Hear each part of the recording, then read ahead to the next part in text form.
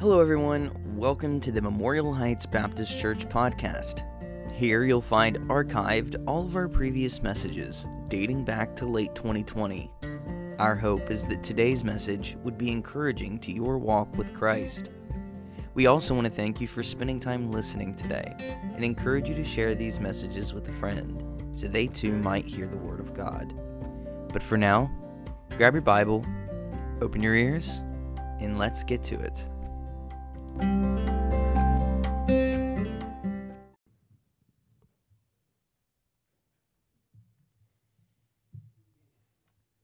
Turn with me to Genesis 41. Genesis 41. It's been said that the three hardest words to say in the English language, not supercalifragilisticexpialidocious, or some hard to say word like that, not Worcestershire sauce or a word like that. But the three hardest words to say, it's been said, are I was wrong. But I think there might be three words that are harder to say and actually mean. I mean, sometimes we are having a conversation and we say, I was wrong, to try to end the conversation. And in our head we're thinking, well, was I really wrong? Was I really that wrong? You've had conversations with somebody like that, right? I'm sorry I said that, but here's why you made me say that, those kind of conversations. But I think there are three words that are even harder to say and to actually mean from our heart. And those three words are, I forgive you. Forgiveness is one of the hardest lessons that we must all learn. And it's a lesson that we're going to look at tonight from the life of Joseph. You know, it's not human nature to forgive, but it is God's nature. God so loved the world that He gave His only begotten Son, that whosoever believeth in Him should not perish, but should have everlasting life. God demonstrated His love for us in that while we were yet sinners, He died for us. And He extends the offer of His grace, the offer of complete forgiveness, amnesty from all of the high crimes against the high King that we've all ever committed, eternal life with Him, if we will admit that we're a sinner who needs forgiveness and call upon Him to forgive us. We see incredibly the love and forgiving power of Jesus Christ. If you're a Christian, you see it in your own life and in the lives of other believers. But sometimes we think, well, that was Jesus. I can't forgive like Jesus. And of course, none of us can forgive perfectly like Jesus. But when we look at the stories and the histories of Scripture, we see a number of examples of men and women who were empowered by God and who were able to do great acts for the Lord, including the great act of forgiveness. And in Joseph, we are going to see one of the most profound examples of this, a man who, because of his trust in God, had the power to forgive. Now, the very idea of forgiveness means that we have been wronged, that we have been hurt. I don't think I shared this quote from A.W. Tozer last week. If I did, here's a repeat of it. A.W. Tozer wrote, "It is doubtful whether God can bless a man greatly until he has hurt him deeply. God actually rises up storms of conflict in relationships at times in order to accomplish that deeper work in our character. We cannot love our enemies in our own strength." Incidentally, at lunch this afternoon, at luncheon at the lodge, Carolyn, you mentioned that the hardest command in the Bible is probably to love your enemies. And that's what Tozer was talking about here. We cannot love our enemies in our own strength. This, Tozer said, is graduate-level grace. Are you willing to enter this school? Are you willing to take the test? If you pass, you can expect to be elevated to a new level in the kingdom, for He brings us through these tests as preparation for greater use in the kingdom, you must pass the test first. Joseph is a man who we know of as a great man of faith. But it wasn't simply because of his position of power in Egypt. It was because he allowed God to use him, and one of the greatest works that God did in him was the act of forgiveness. When we see the word forgiveness in the New Testament, it comes from the Greek word, which means to send away. It means that you are taking that hurt and you're taking that wrong and you are sending it away from yourself so that you do not have to bear it. Now, before we dive back into Genesis chapter 41, let me, just by way of review, remind you of the two great life lessons that we are learning over the course of this study of the trials of Joseph and the test that God allowed him to go through in his life. The first one is that God's purposes are beyond our understanding. There's no way that Joseph could have known or could have imagined, even given the prophecy that he received as a young man, that his brothers were going to bow down to him. There's no way that he could imagine that that would only happen after decades, after years of being a slave, being a prisoner, and then being elevated to the palace. God's purposes are beyond our understanding. We have to trust Him. His ways are not our ways. His thoughts are not our thoughts. And the second thing that we see is that God blesses those who are faithful. And part of faithfulness is forgiveness. Part of faithfulness is our willingness to forgive. Now, we're going to try to cover a number of chapters tonight, and so some of this is going to be a high-level overview like we did the last time that we were together in this study. We will look at some key verses. We will read some chunks of these passages, but I want you to get the big picture. I don't want to lose the forest in the trees tonight, and so tonight we're going to try to focus on 7 specific lessons that we can learn from Joseph's life about the power of forgiveness. Joseph, who did not retaliate against the Ishmaelites, against Potiphar or Potiphar's wife, who did not retaliate against the man who forgot him in prison after he had prophesied of his reinstatement in the palace in service of Pharaoh, and of course his willingness to forgive the very men, his own brothers, who betrayed him and plotted for his life, and then in fact did sell him into slavery. You know, sometimes because our family can wound us the deepest, they can sometimes also be the hardest people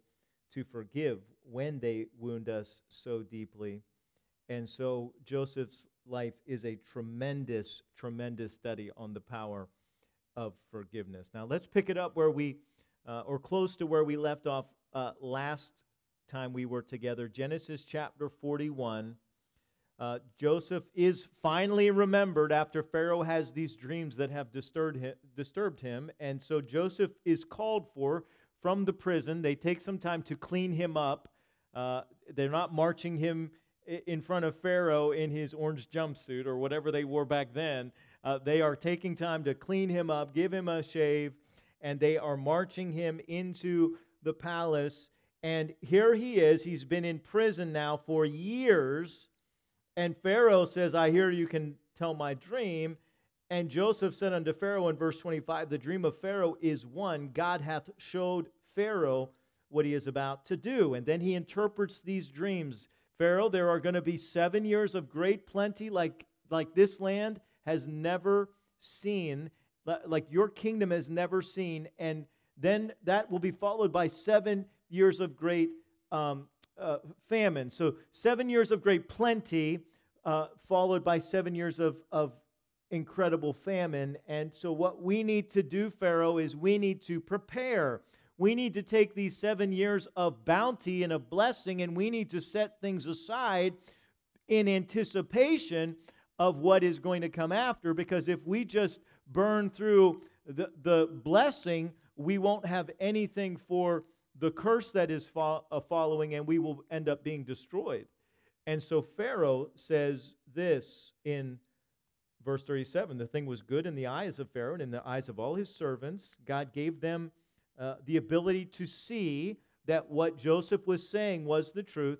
And then Pharaoh said this unto his servants, can we find such a one as this, a man in whom the Spirit of God is? And Pharaoh said unto Joseph, forasmuch as God hath showed thee all this, there is none so discreet and wise as thou art. Thou shalt be over my house. According unto thy word shall be all my people be ruled. Only in the throne will I be greater than thou. And Pharaoh said unto Joseph, see, I have set thee over all the land of Egypt. Pharaoh took off the ring from his hand, put it upon Joseph's hand, and arrayed him in the vestures of fine linen, and put a gold chain about his neck.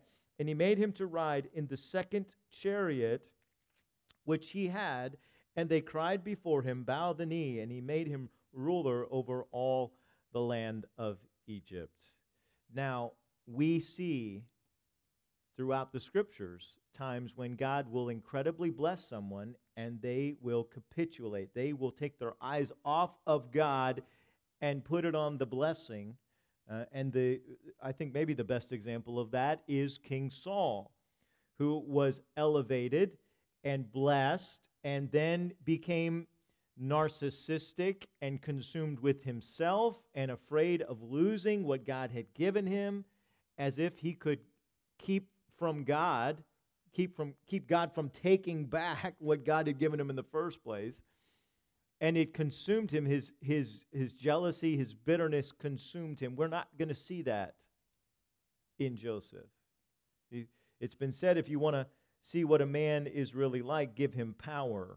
I think it was Abraham Lincoln, possibly, who had said that. You want to see what a man's really like, give him power, and he'll show you what his character is like. We're going to see what Joseph's character was like, but even a pagan king like Pharaoh could see in that meeting that it wasn't Joseph's charisma, it wasn't his great skill, it was God, and specifically the Spirit of God. Even this pagan king could see the Spirit of God was resting on Joseph. And what I want to start with tonight in terms of the lessons that we can learn is that it's the Spirit who will enable your obedience to forgive.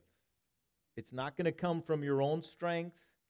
Because if you think that it's your love and your compassion, the devil's going to hear that, and he's going to show you that there are people that will hurt you so deeply that you in your own flesh do not have the power to forgive them. But God will give you that power. The Holy Spirit will give you that power to obey the command. And by the way, let me remind you, forgiveness is a command. And that means it's a decision that you can make and you must make by God's grace. You remember when Peter came to Jesus, Matthew chapter 18, and he said, Lord, how often do I have to forgive my brother when he sins against me? Now, I don't know if he's talking about Andrew, who was probably standing right there, or if they had another brother we don't read about who was a real jerk. I don't know, but I kind of suspect that he was talking about the brother who was present, sort of like, this guy keeps annoying me. You know how brothers can pick on each other, right? Some of you know because you are the brother who got picked on. Some of you know because you're the brother who did the picking. Shame on you. But either way, we can all imagine that brothers don't always get along. And Peter says, how many times do I have to forgive him? 7 times? I mean, 7, that's a pretty good number. That's the divine number, right? 7 is the perfect number. Jesus said 7, well, that's a good place to start, but how about 70 times 7?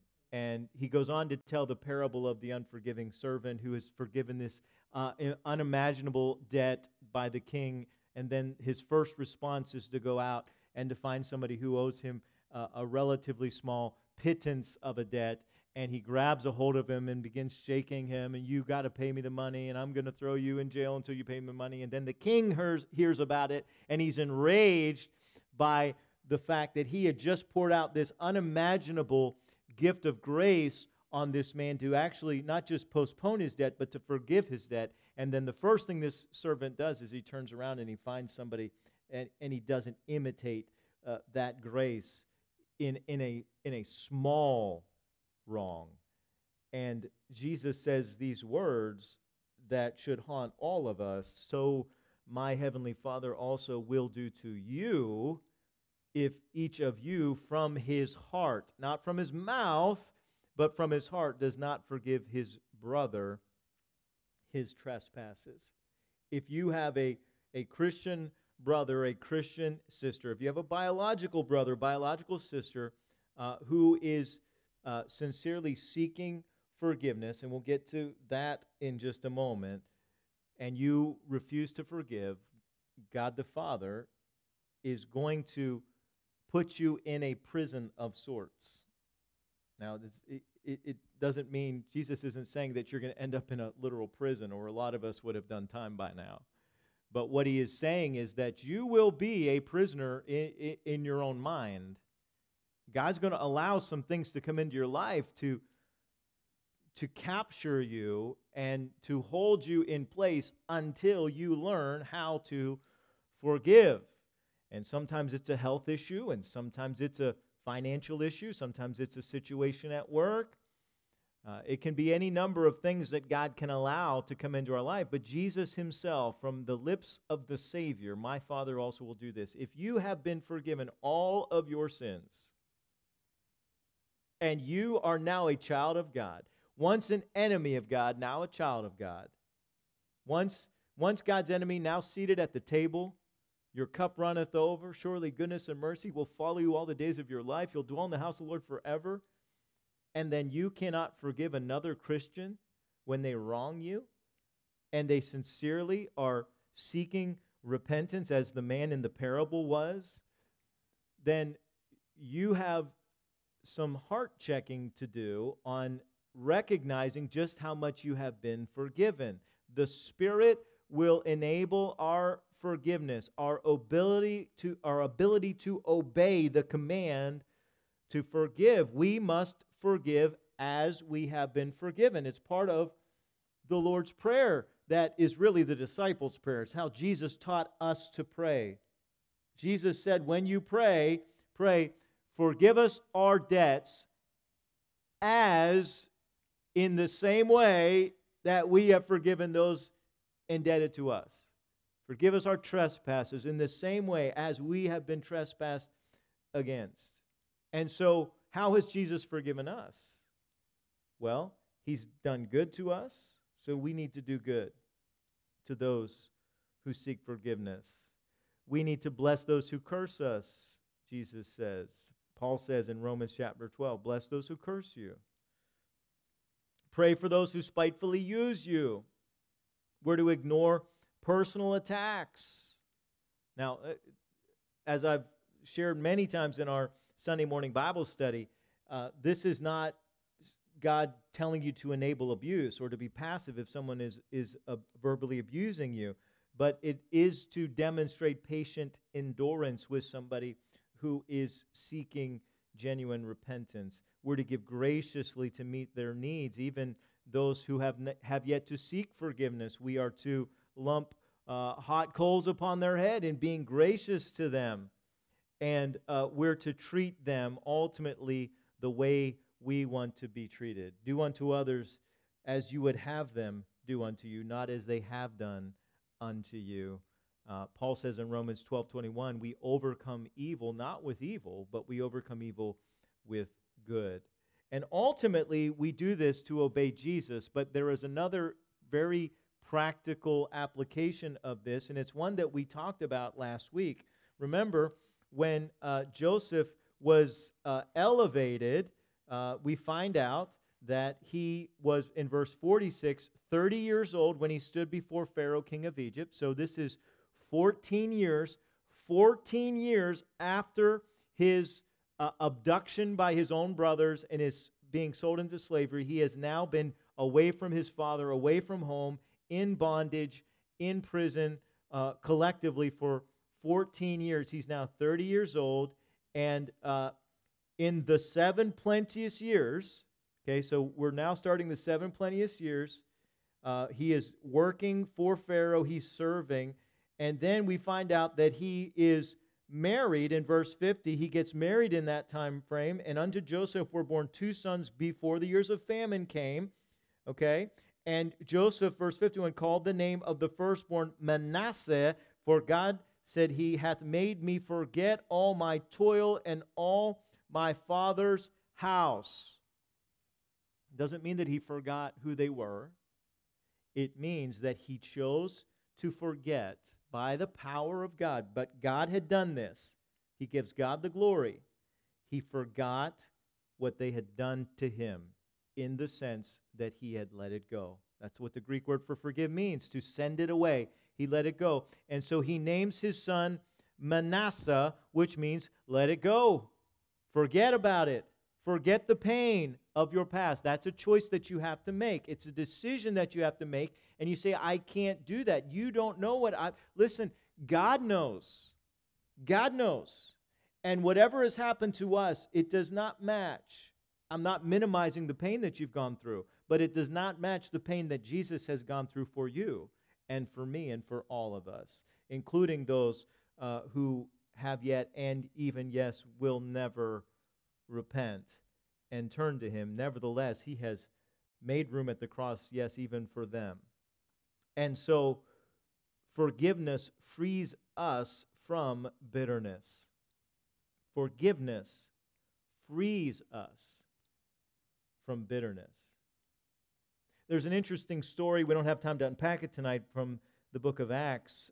There was a man named Simon the sorcerer who had very real demonic power.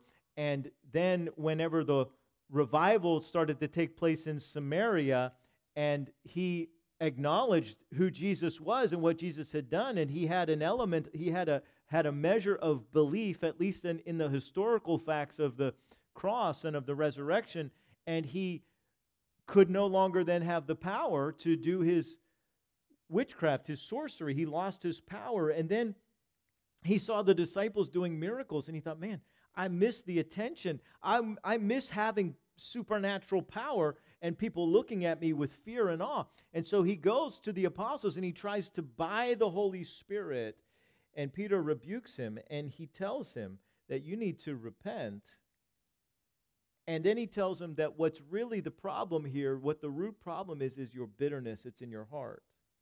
You have bitterness in your heart.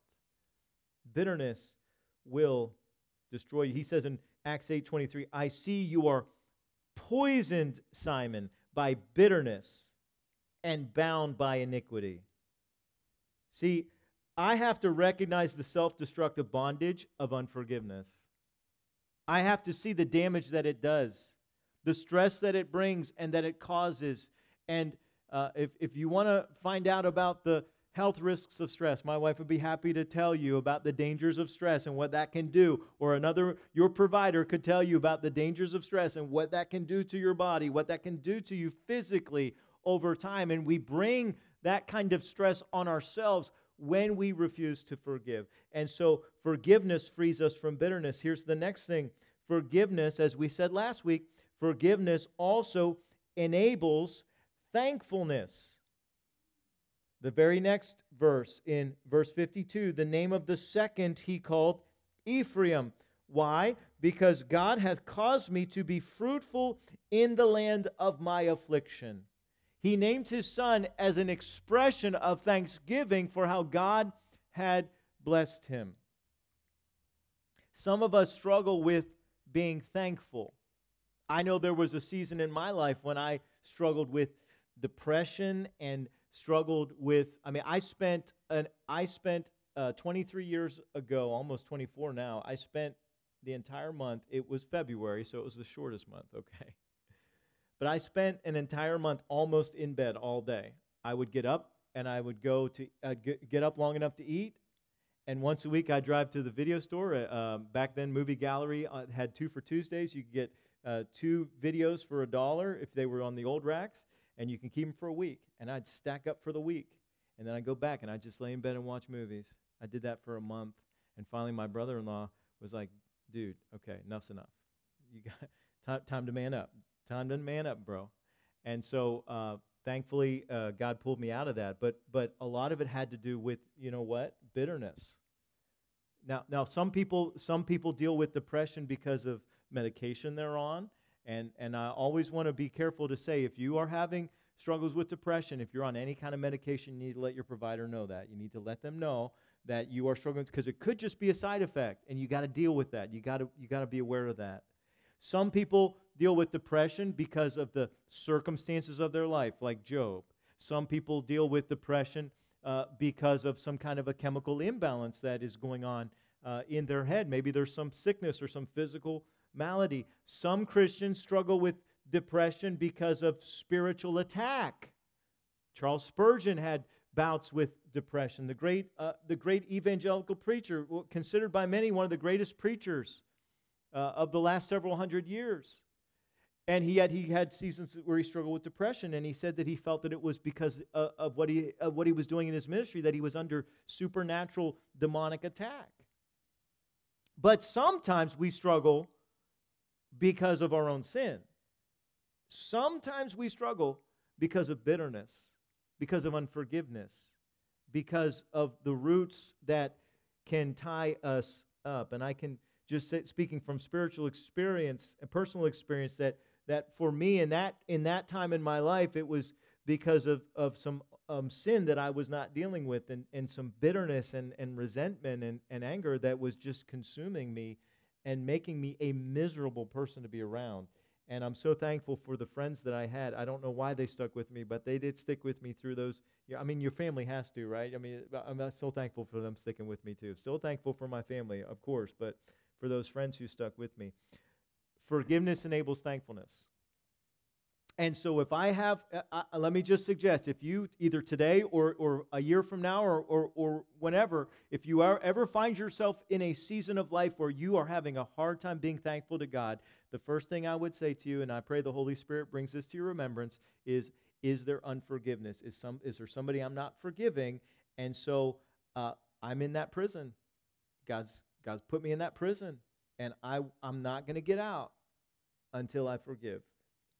Forgiveness enables thankfulness. Now, here we see Joseph give God the glory for his forgiveness. God, you have enabled me to forget, and you have blessed me, and I'm so thankful. But guys, I got to tell you, if you are experiencing the freedom and the blessing that comes from God when we are faithful in forgiveness, I have to warn you, number 4, that your forgiveness will be tested. Forgiveness will always be tested. It's not just a choice that we make in the abstract. It's not just a hypothetical that we play.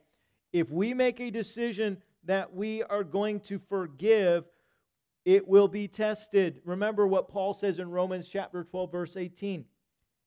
If it is possible, as much as depends on you, live at peace. Live peaceably with all men. It's not always possible, but as much as depends on you. Don't you be the reason before God that there's a conflict. There are going to be people who conflict with you.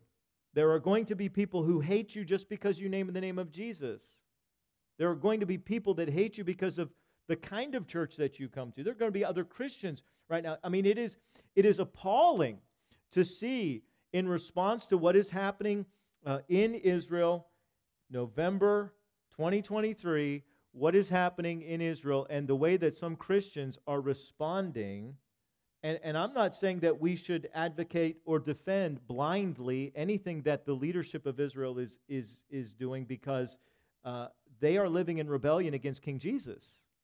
We know, we just studied the book of Revelation. We know how that's going to end for them. The bad and then ultimately the good, when they finally do repent and finally do look on him whom they pierced. But nevertheless, the anti-Semitism in the church today is appalling. It is disgusting, and we're seeing that hatred that is coming against the Jewish people because they are the Jewish people. There will be hatred and opposition just because of who we are. And in those moments, we must not grow weary. We must not lose heart. We must continue to do the work. And that includes the work of forgiveness. Paul says in Galatians 6, you will reap a harvest if you do not give up. And when our forgiveness is tested, sometimes we give up. And we fall back into resentment. We fall back into bitterness. And we lose the harvest that God wanted. Now, how was his forgiveness tested? Well, of course, in chapter 42, again, we're not going to read every single verse. We don't have time for that tonight. But Jacob saw in verse 1 that there was corn in Egypt. Jacob said unto his sons, why do you look one upon another? Behold, I have heard that there is corn in Egypt. Get you down hither and buy for us from thence that we may live and not die. Because the famine that God had prophesied did not just impact Egypt. It impacted that whole part of the world. And so it impacted what was going on back home for Joseph. And Jacob sends 10 of his sons. He holds back Benjamin, the youngest, who wasn't a baby anymore, remember, because he had already been born after Joseph, and he was already growing up before Joseph was sold into slavery, but now he's 14 years older than that, and in fact, 21 years older than that, right? Because if he was 16, and then he was 30, and now we're 7 years into the famine, so Benjamin's not a little kid. He's not even just a teenager. He's in his 20s at the very least. And nevertheless, because he has lost his son Joseph, he thinks to death, Jacob will not release Benjamin. And so the other 10 brothers, the 10 guilty brothers, go down to Egypt. And Joseph, we're told, they came down, notice, in verse 6, Joseph was the governor of the land, and it was he that sold to all the people of the land. And so Joseph's brethren came and bowed down themselves before him with their faces to the earth. And Joseph saw his brethren, and he knew them, but made himself strange unto them, and spoke roughly unto them. And he said unto them, whence come ye? And they said, from the land of Canaan to buy food. And Joseph knew his brethren, but they knew not him. And, verse 9, Joseph remembered the dreams which he dreamed of them all those years ago, and said unto them, ye are spies to see the nakedness of the land, ye are come. Now, my son, when he first encountered this story, he had a hard time understanding why would they not recognize their own brother? And I tried to explain to him, well, a lot of years had passed. And he said, well, yeah, but he recognized them. And I said, yeah, but you got to realize when you're a teenager and you add those years, you change a lot more than when you're in your 20s or 30s or 40s and you add a few years. The change is more dramatic. And also, remember, he's not dressed like he's in Canaan anymore. He's wearing the dress and the makeup, if you will, of the Egyptians and of an Egyptian leader. And so he is able, even in front of his own brothers, to disguise himself. And he is going to now, as his forgiveness is tested, he is now going to test them. And so this brings us to the fifth thing that I would share with you tonight, and that is that forgiveness may take time. May take time. It's not just a decision that you make once. It's a decision that you make over and over and over again. It's a process. Forgiveness is a process. Years ago, I heard Pastor Chip Ingram speaking on forgiveness, and he put it this way: forgive, forgiving, forgiven. In other words, you will need to make a conscious decision. I'm going to forgive that person. And then that process will begin, but it will continue. And you're going to have to remind yourself, I'm forgiving them. I'm forgiving them. And the devil's going to bring it. I'm forgiving them. I'm forgiving them. And your own sin nature is going to come up, and it's going to remind you of the pain and the hurt. And you're going to have to say, I'm forgiving them. I'm forgiving them. But if you will stay faithful in the process, you will get to the point where you can say, no, I've forgiven them. I don't hold that against them anymore. I've released myself. I have sent the pain away. I've released myself from it, and now I can give God the glory, and now I can give God the thanks for it. But it is going to take time. He made the decision years ago, but now the decision has been tested again, and he is in the process of forgiving. It's one of the many things that Paul is talking about when he says in Philippians 2 that you have to work out your own salvation with fear and trembling. We don't work for our salvation, but we work out our salvation. Once you are saved, you have to work it out. There are some things you got to work through. And forgiveness is one of the many things that we have to work through. When Paul said in Romans 12, you have to be a living sacrifice. Forgiveness is one of the things that makes us have to keep getting back on that altar every day. And climbing back on, we have to be that living sacrifice. We're going to keep ourselves on the altar. I'm doing this for Jesus. I'm doing this for me. I'm not even primarily doing it for them. I'm releasing them because I want to be free. But that brings us to this next point. And I'm just going to summarize, for sake of time tonight, the next couple of chapters. If you don't know the story, I encourage you when you go home tonight to read this entire story. But basically what is going to happen is Joseph is going to trick them and is going to actually frame them for crimes that they did not commit. They take the money, their money that their father sent them to purchase the corn, and they use it to purchase the corn. And then while they're sleeping, Joseph has the money put back in their saddlebags. And so they get back on the road and they find out the money that they thought they had spent, in fact they had spent, is now back. And it looks like they stole the corn. And they're all looking at each other because they all know the kind of guys they are. They grew up together and they're like, you didn't steal it, did you? No, I didn't steal it. And they realize God is testing us because of what we've done. God is judging us. God is disciplining us because of what they've done. And then they have to go back home and they have to convince Dad to send Benjamin back because Joseph wants to see his brother Benjamin, who he dearly loves. And Benjamin was his younger brother. They're from the same mother. And they were closer than, of course, he and his other brothers who all hated him. Benjamin didn't hate him. And he wants to see his brother that he loves. He wants to see his kid brother. And so finally, the famine gets so bad again in Canaan that they convince finally their father, Jacob, to send Benjamin back to Egypt with them. And by the way, one of the brothers has been in prison this whole time because Joseph said, I'm not sending him back. By the way, he was the one who wanted to kill. He was one of the bloody brothers who had murdered all of the men in the village. You remember when we studied that a month or two ago, actually a couple months ago now.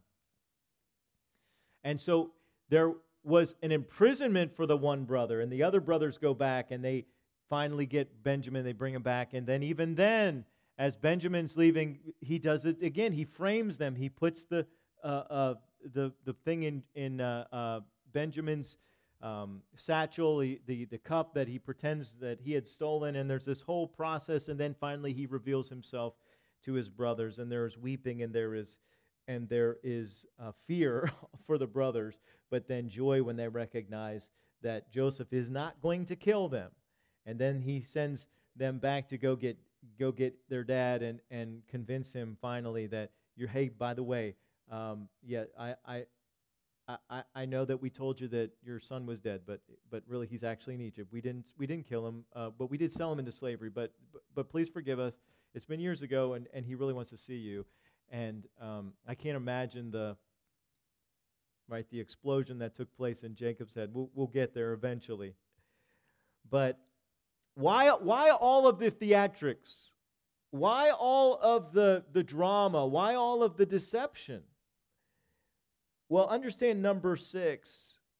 Forgiveness looks for true repentance. Now, this is where we have to, let me just zero in here just for a minute, because I think this is an area where sometimes we get confused. We talk about forgiveness, but when we talk about forgiveness, we're really talking about two different things. Number 1 is the willingness to forgive regardless. God wants us to have the willingness to forgive regardless. That's a blanket. That's something that we need to be ready to do. Jesus died for all of us while we were yet sinners, and not for our sins only, but for the sins of the whole world. Jesus has offered forgiveness to anyone and everyone. That's the first step in forgiveness, the willingness to forgive. But see, there's a second part of forgiveness, and that's the work of forgiveness. And the work of forgiveness is only offered and only given in response to genuine repentance. Jesus died for everyone. Not everyone goes to heaven. Only those who receive the gift.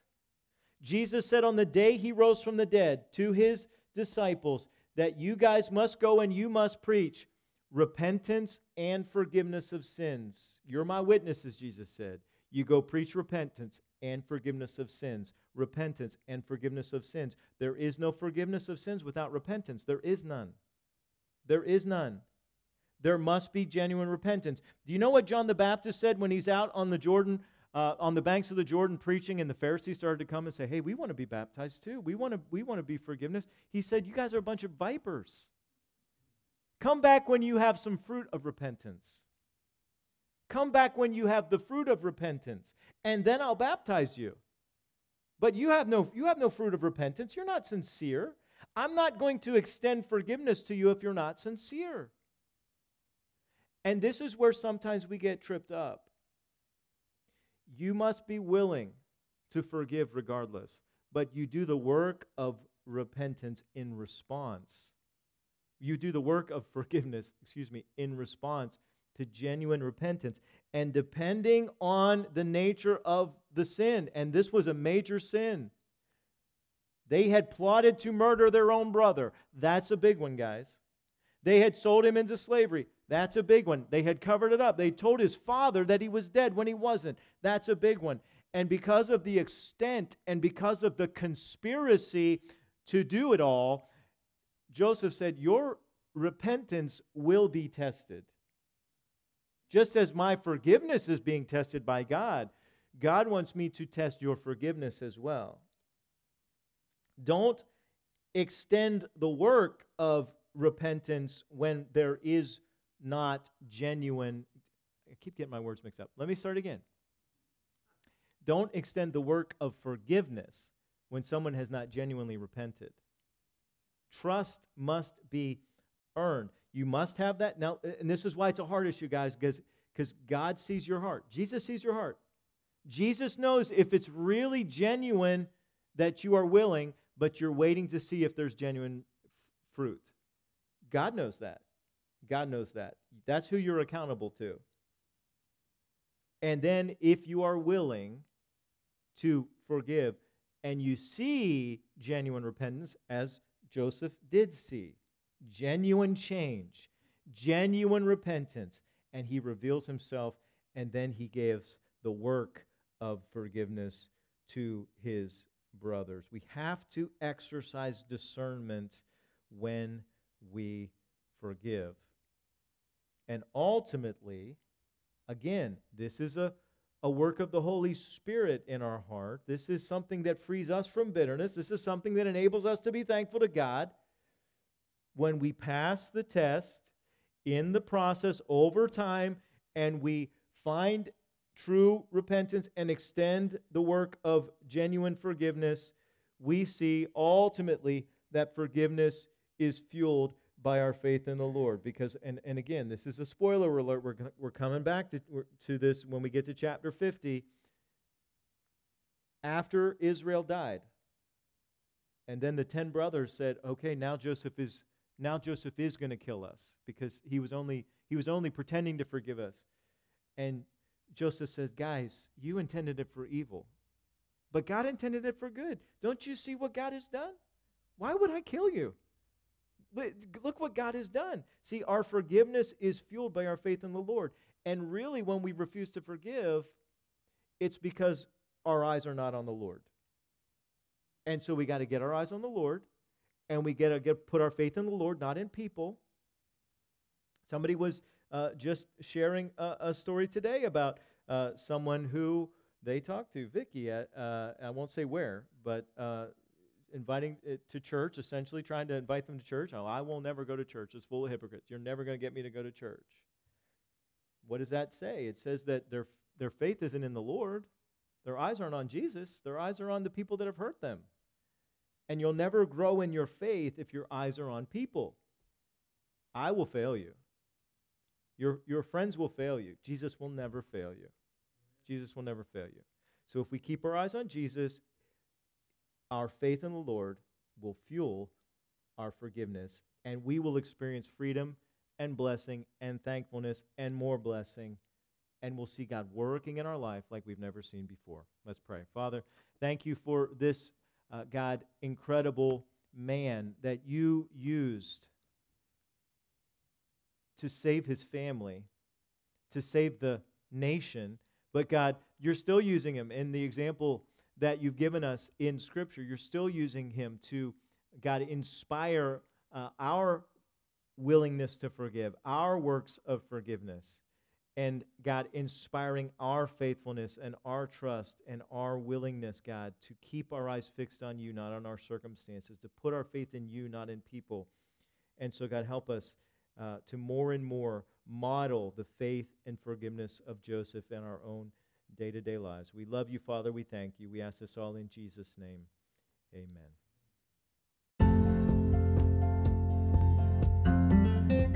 That's all for today. I hope this has made a positive impact in your relationship with Jesus. If you've never accepted Christ as your Savior and you'd like to know how, give one of our pastors a call at 301-724-5876. We would love nothing more than to share the good news with you. If you've never joined us in person, we have services multiple times throughout the week that we would love to see you at.